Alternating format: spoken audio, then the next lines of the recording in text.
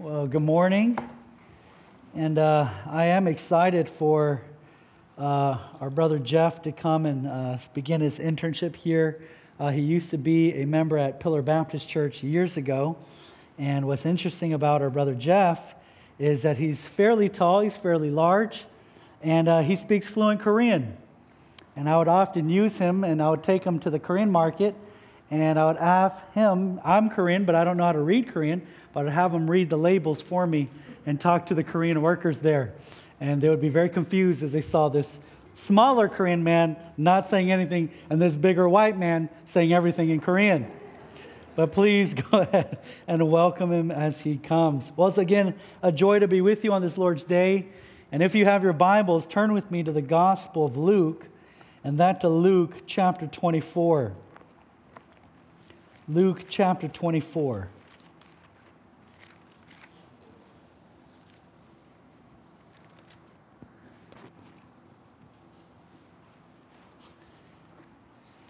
And we'll begin in verse 13, but before we do so, let's come to the Lord in prayer.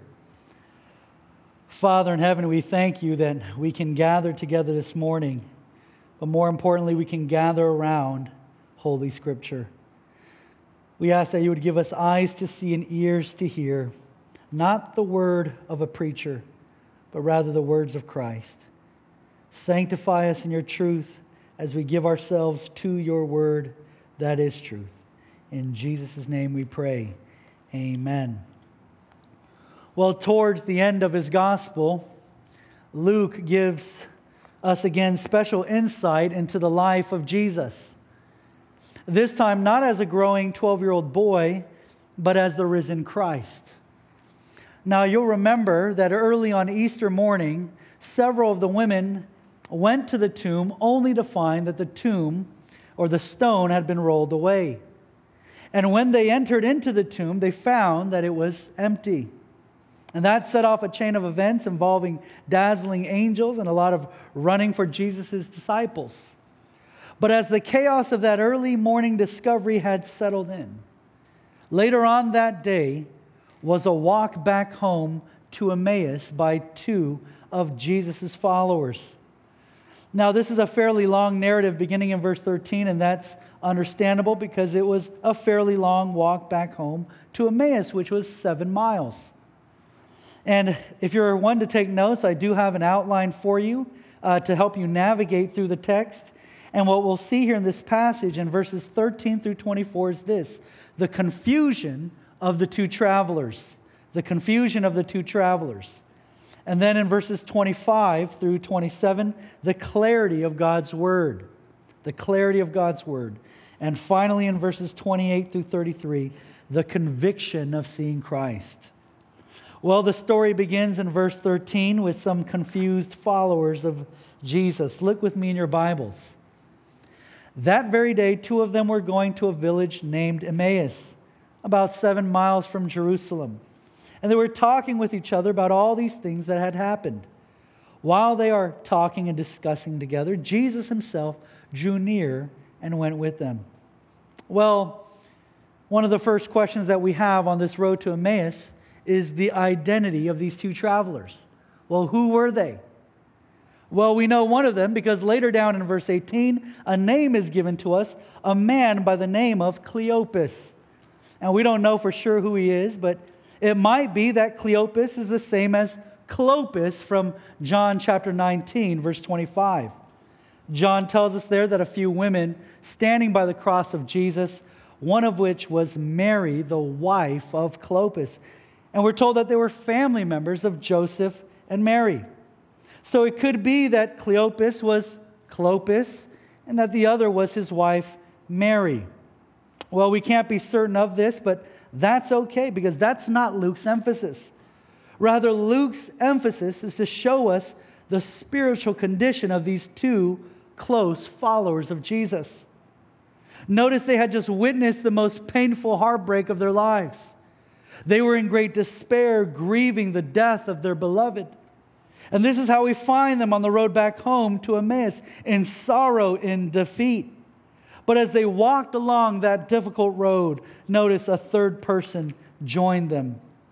Luke tells us that as they were talking, that Jesus drew near and went with them. Now, you would think at this point in the story that the faces of these two would have lit up, surprised and overjoyed to see Jesus. But they didn't know that it was Jesus. Well, how did they not know that the man who had just begun walking with them, how did they not know that it was Jesus? Well, if they knew Jesus well enough to love him and to follow him, how could they not recognize him? Is it because they were so filled with sadness and they looked down and refused to look up? Is it because they couldn't fathom that Jesus could be alive? But those explanations don't really answer the question. How could they not realize it was Jesus? Look with me in verse 16 in the text. It's because their eyes were kept from recognizing him. Now let me ask you a question. Who kept their eyes from recognizing Jesus? In grammar, this is what we call a divine passive. And here it was a divine hindrance. God was not allowing them to see Jesus. Mark chapter 16, verse 12, in another account says that Jesus appeared in another form to the two of them as they were walking into the country. And so their vision of Jesus was being divinely blocked. It was being providentially blurred. Well, why? Well, Luke's going to tell us, but he's not going to tell us now. That answer will come. But look with me in verse 17. And he said to them, "What is this conversation that you're holding with each other as you walk?" Jesus, he interrupts them and makes his way into the conversation. What are you guys talking about? Well, Jesus knows, doesn't he? He absolutely knows what they're talking about. So why does he even bother to ask? Well, we know this from Scripture, but it's because this is how the Lord draws our hearts out. He asks us questions that he already knows, not so much for himself, but for us. Like in the garden when he called out to Adam, "Where are you?" Now to these two followers, Jesus asked, "What are you talking about?" Verse 17, and they stood still, looking sad. Notice they were so overwhelmed with sorrow. They were so overcome with grief, they couldn't even respond. But notice they simply stopped and their souls were cast down, their hearts were despondent, and they had nothing to say. But they couldn't continue in their silence. Verse 18. Then one of them, named Cleopas, answered him, "Are you the only visitor to Jerusalem who does not know the things that have happened there in these days?" Cleopas, he looks to the man, the stranger. "How do you not know? Are you the only one who doesn't know?" It was obvious to the two that this stranger was coming from Jerusalem as he was on the road with them. And if he was coming from Jerusalem, there was no way for him not to know what had just occurred in the city. Are you the only person who doesn't know? How do you not know? Well, you can just see the irony and the confusion of these two disciples. You see, this stranger who had just joined them was actually the only one who really knew what had happened in Jerusalem. While these two followers accused Jesus of being out of touch than anyone else in all the city, it was just the very opposite. They themselves were the ones who did not know, but Jesus knew. He alone could explain what had transpired during his trials. He alone could testify what it was like to be mocked and tortured. He alone had felt the thorny crown upon his brow, the nails driven through his hands and his feet. He alone experienced the most horrible death. He alone could describe the inside of the dark tomb at the first light of the resurrection. Instead of being the only person who did not know, he was the only person who did know. But notice Jesus, who is incredibly knowing. Notice how incredibly patient he is. That Jesus, who could have responded back with all of his knowledge, he remained patient. Rather than explaining to these followers all that he knew, when he was accused of being the only visitor in Jerusalem who didn't know the things that had happened. Look at what he says in verse 19. What things? It's almost comical. It's laughable. It's because you see, this kind of patience is unnormal. And what we need to appreciate about Jesus in this story is this, that he's willing to travel down the road of confusion with his disciples. That he's willing to listen to all of their doubts. And what you and I need to know this morning is that Jesus on this road to Emmaus is the same Jesus that is in our lives. Which is to say that he's willing to demonstrate the same kind of patience with me and with you. That he's willing to overtake us on life's difficult road and fall in stride with us in our pain and in our confusion and in our despair. He is our high priest who is able to sympathize with our weaknesses, as we heard this morning. And so when we come to God with special difficulties, with particular needs, with various forms of bewilderment, Jesus seeks to come alongside of us. And it may be this morning that some of us find ourselves like these two followers, downcast, downtrodden. That rather than rejoicing on this Resurrection Sunday, like the two on the road to Emmaus, we find faith weakening. We find vision blurring. And you see, what these disciples desperately needed was to meet with Jesus. And rather than finding Jesus, notice it was Jesus who found them on the road. It was Jesus who drew near. Look with me in verse 19. And he said to them, "What things?" And they said to him, "Concerning Jesus of Nazareth, a man who was a prophet, mighty in deed and word before God and all the people, and how our chief priests and rulers delivered him up to be condemned to death and crucified him. But we had hoped that he was the one to redeem Israel. Yes, and besides all this, it is now the third day since all these things happened. Moreover, some women of our company amazed us. They were at the tomb early in the morning, and when they did not find his body, they came back saying that they had seen a vision of angels who said that he was alive. Some of those who were with us went to the tomb and found it just as the woman had said, but him they did not see." Notice that for these two travelers, they were disappointed in their hopes. This is what had crushed them. Look at what they said in verse 21. "But we had hoped that he was the one to redeem Israel." But notice their hopes had collapsed. But then there was a ray of hope, wasn't there, when some of the women came and they said, "We found the tomb empty." But notice it all ends with another collapse of hope. End of verse 24. "But him they did not see." And so they are bewildered in their minds. They're filled with despair, unable to make any sense of what is taking place. Which then leads to the second part of our story, the clarity of God's word. Look at verse 25. "And Jesus said to them, 'O foolish ones, and slow of heart to believe all that the prophets have spoken.'" Now, Jesus was not being unkind or unloving here and rebuking these two disciples. His ministry as a high priest wasn't in some kind of jeopardy because he pointed out their slowness of heart. This is a part of Jesus' ministry to us, to tell us simply not just simply what we want to hear, but to tell us what we need to hear. And this is what Jesus does for these two. Look at verse 26. "Was it not necessary that the Christ should suffer these things and enter into his glory? And beginning with Moses and all the prophets, he interpreted to them in all the scriptures the things concerning himself." Now, beloved, what does Jesus do here? What does Jesus do with these two followers who were in such desperate need, with their spirits despondent and low? What does Jesus do with these two followers who so desperately needed to see Jesus? He brings them the medicine that their souls need most, and that medicine is Holy Scripture.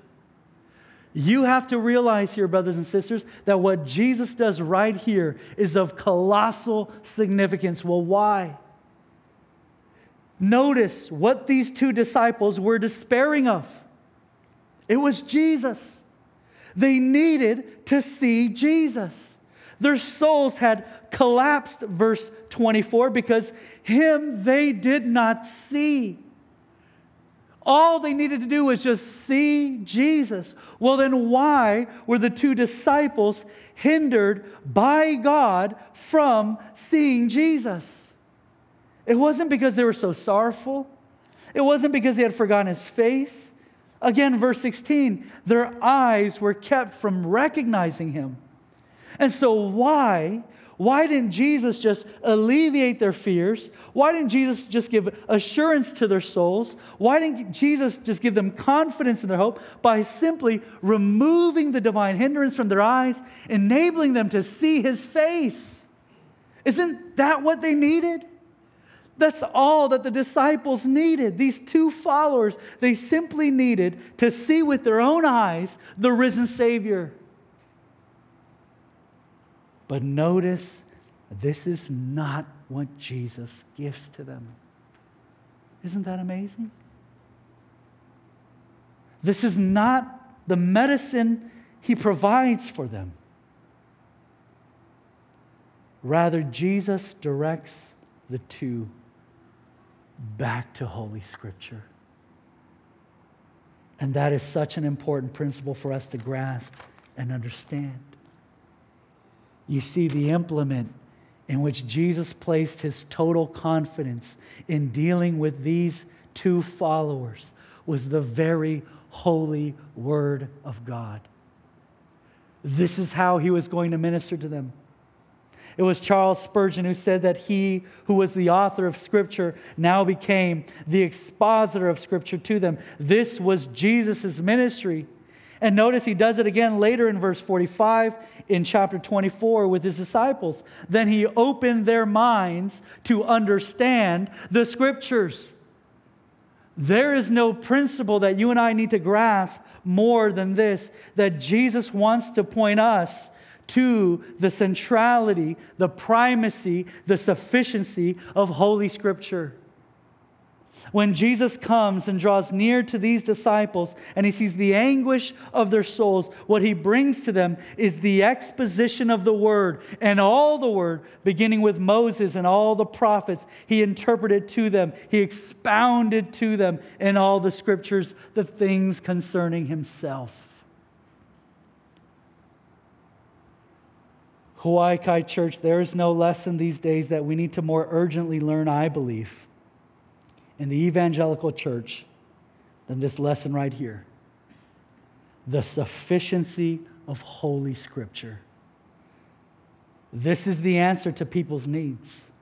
This is the answer to the world's needs. You see, when we look at the world is amok and it's in chaos.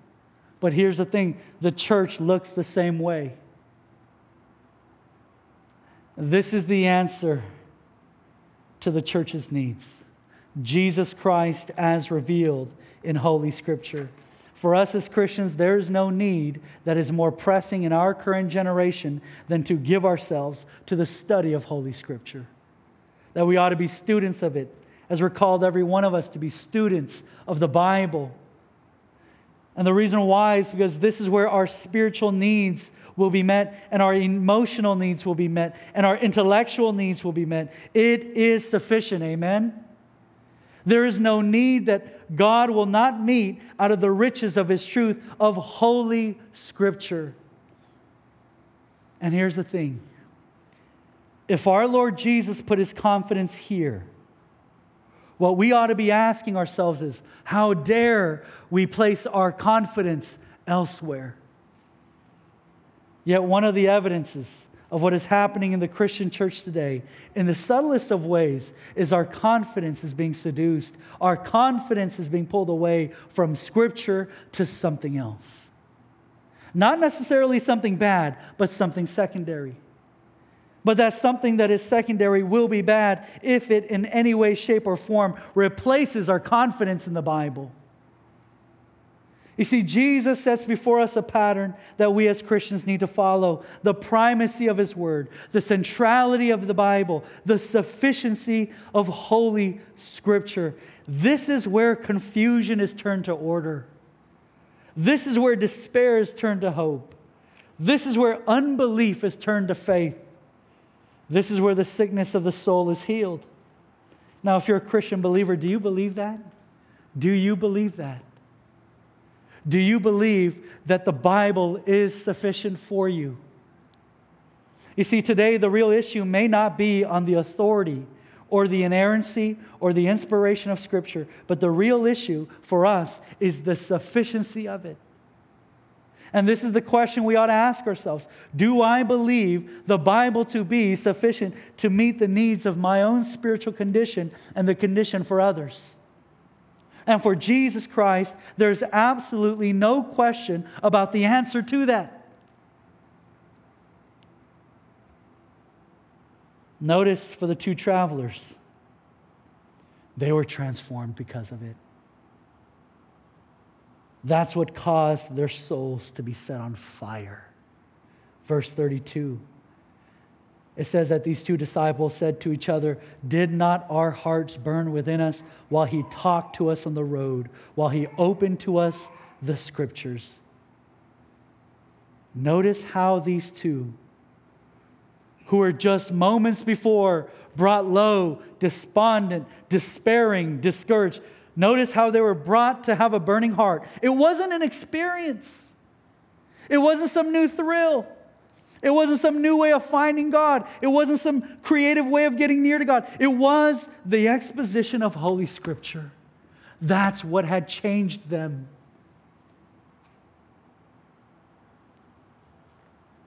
Church, let me put it this way.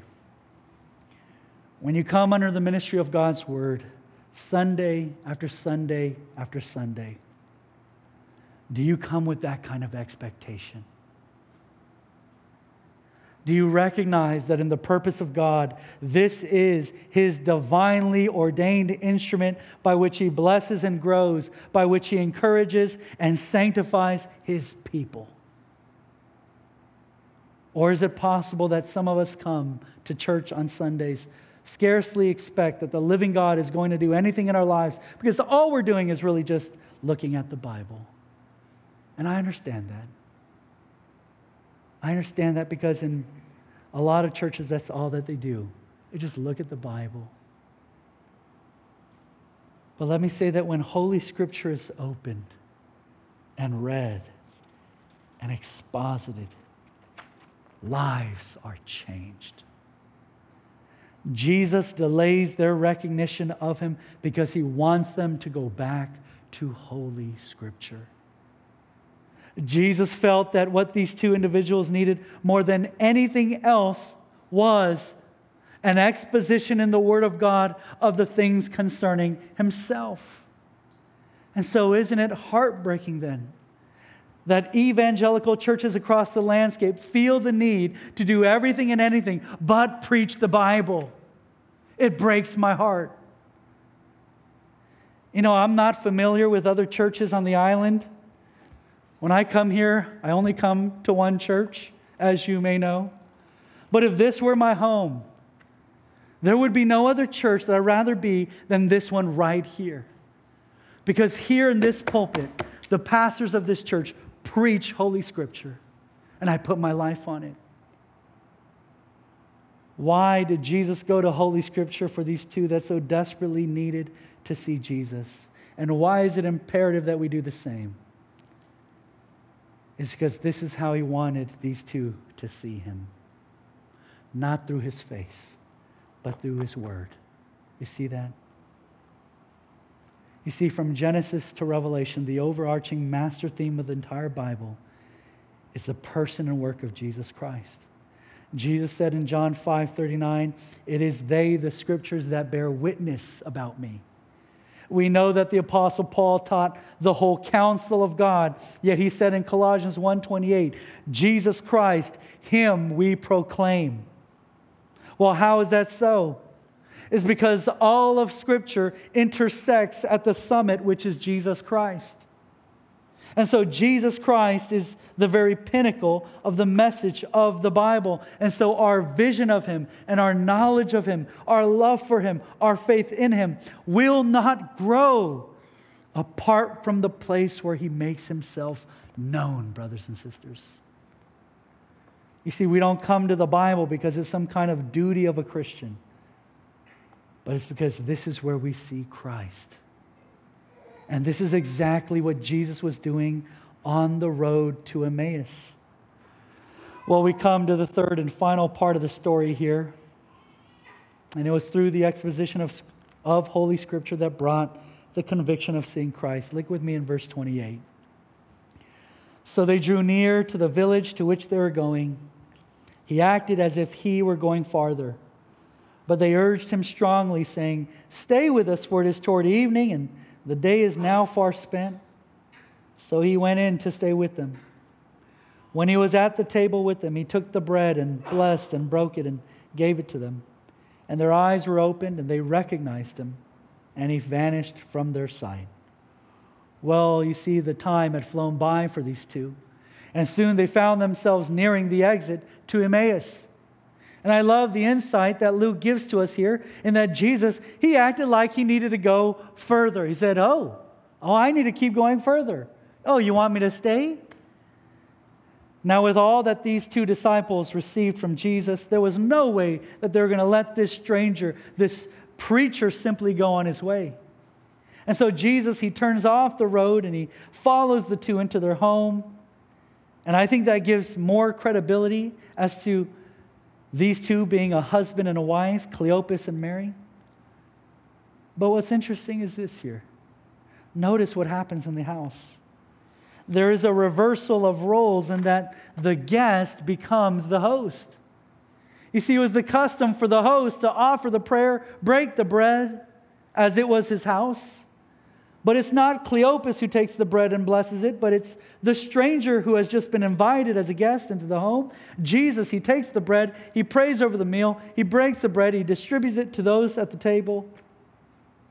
And Luke then tells us that their eyes were opened and they recognized Him.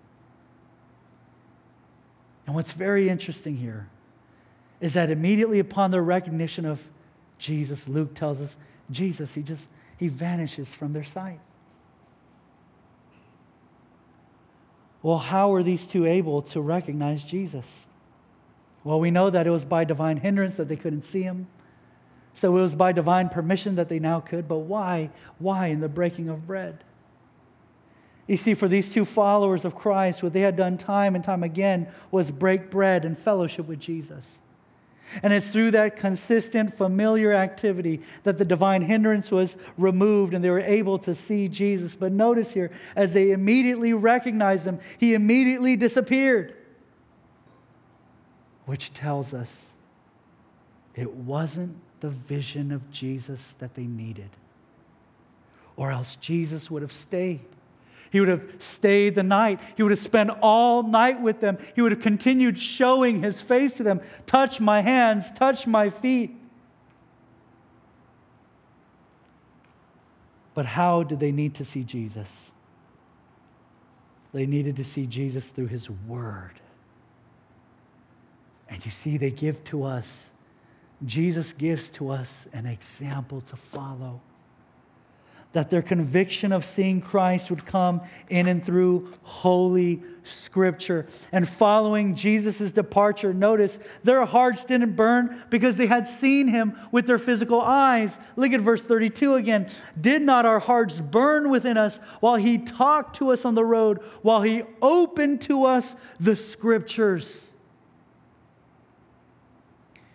Christian believer, does your heart burn with conviction when you open Holy Scripture? Or have you been finding that you have a diminished appetite for the Word? Is this road to Emmaus seldom traveled in your Christian life?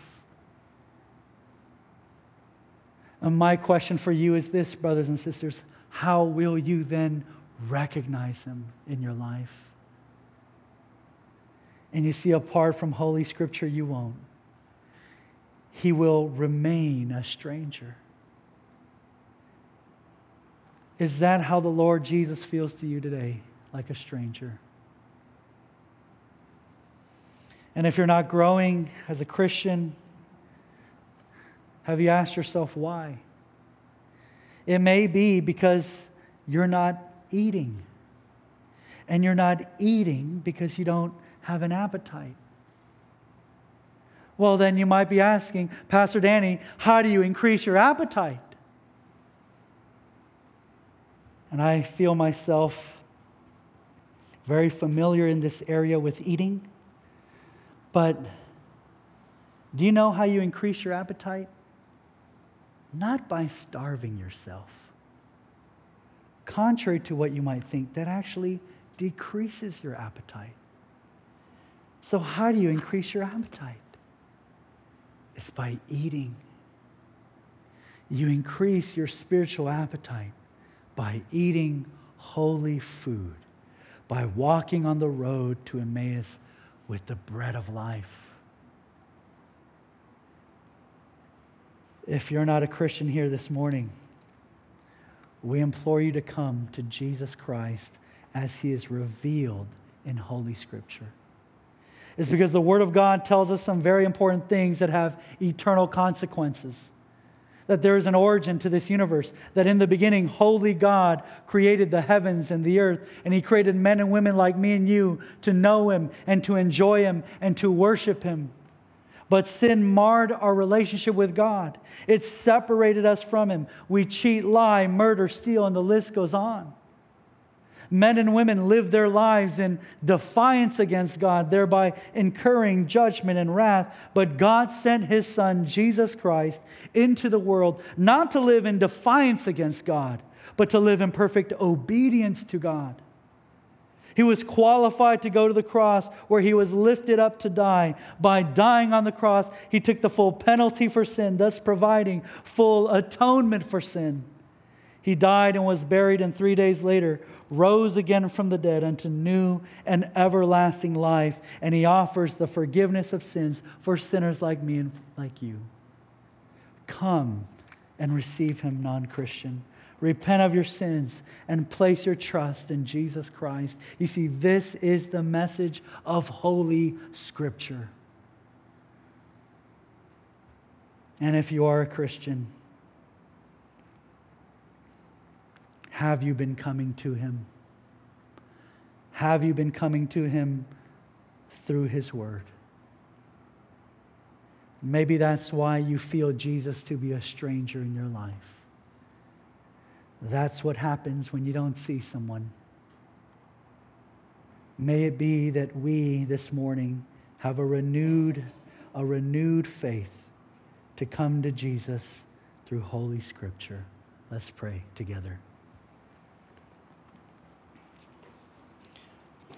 Father in heaven, we ask that you would give us a renewed vision of Christ and to see Him through His Word, that He would be Thou our vision and be Thou our true Word.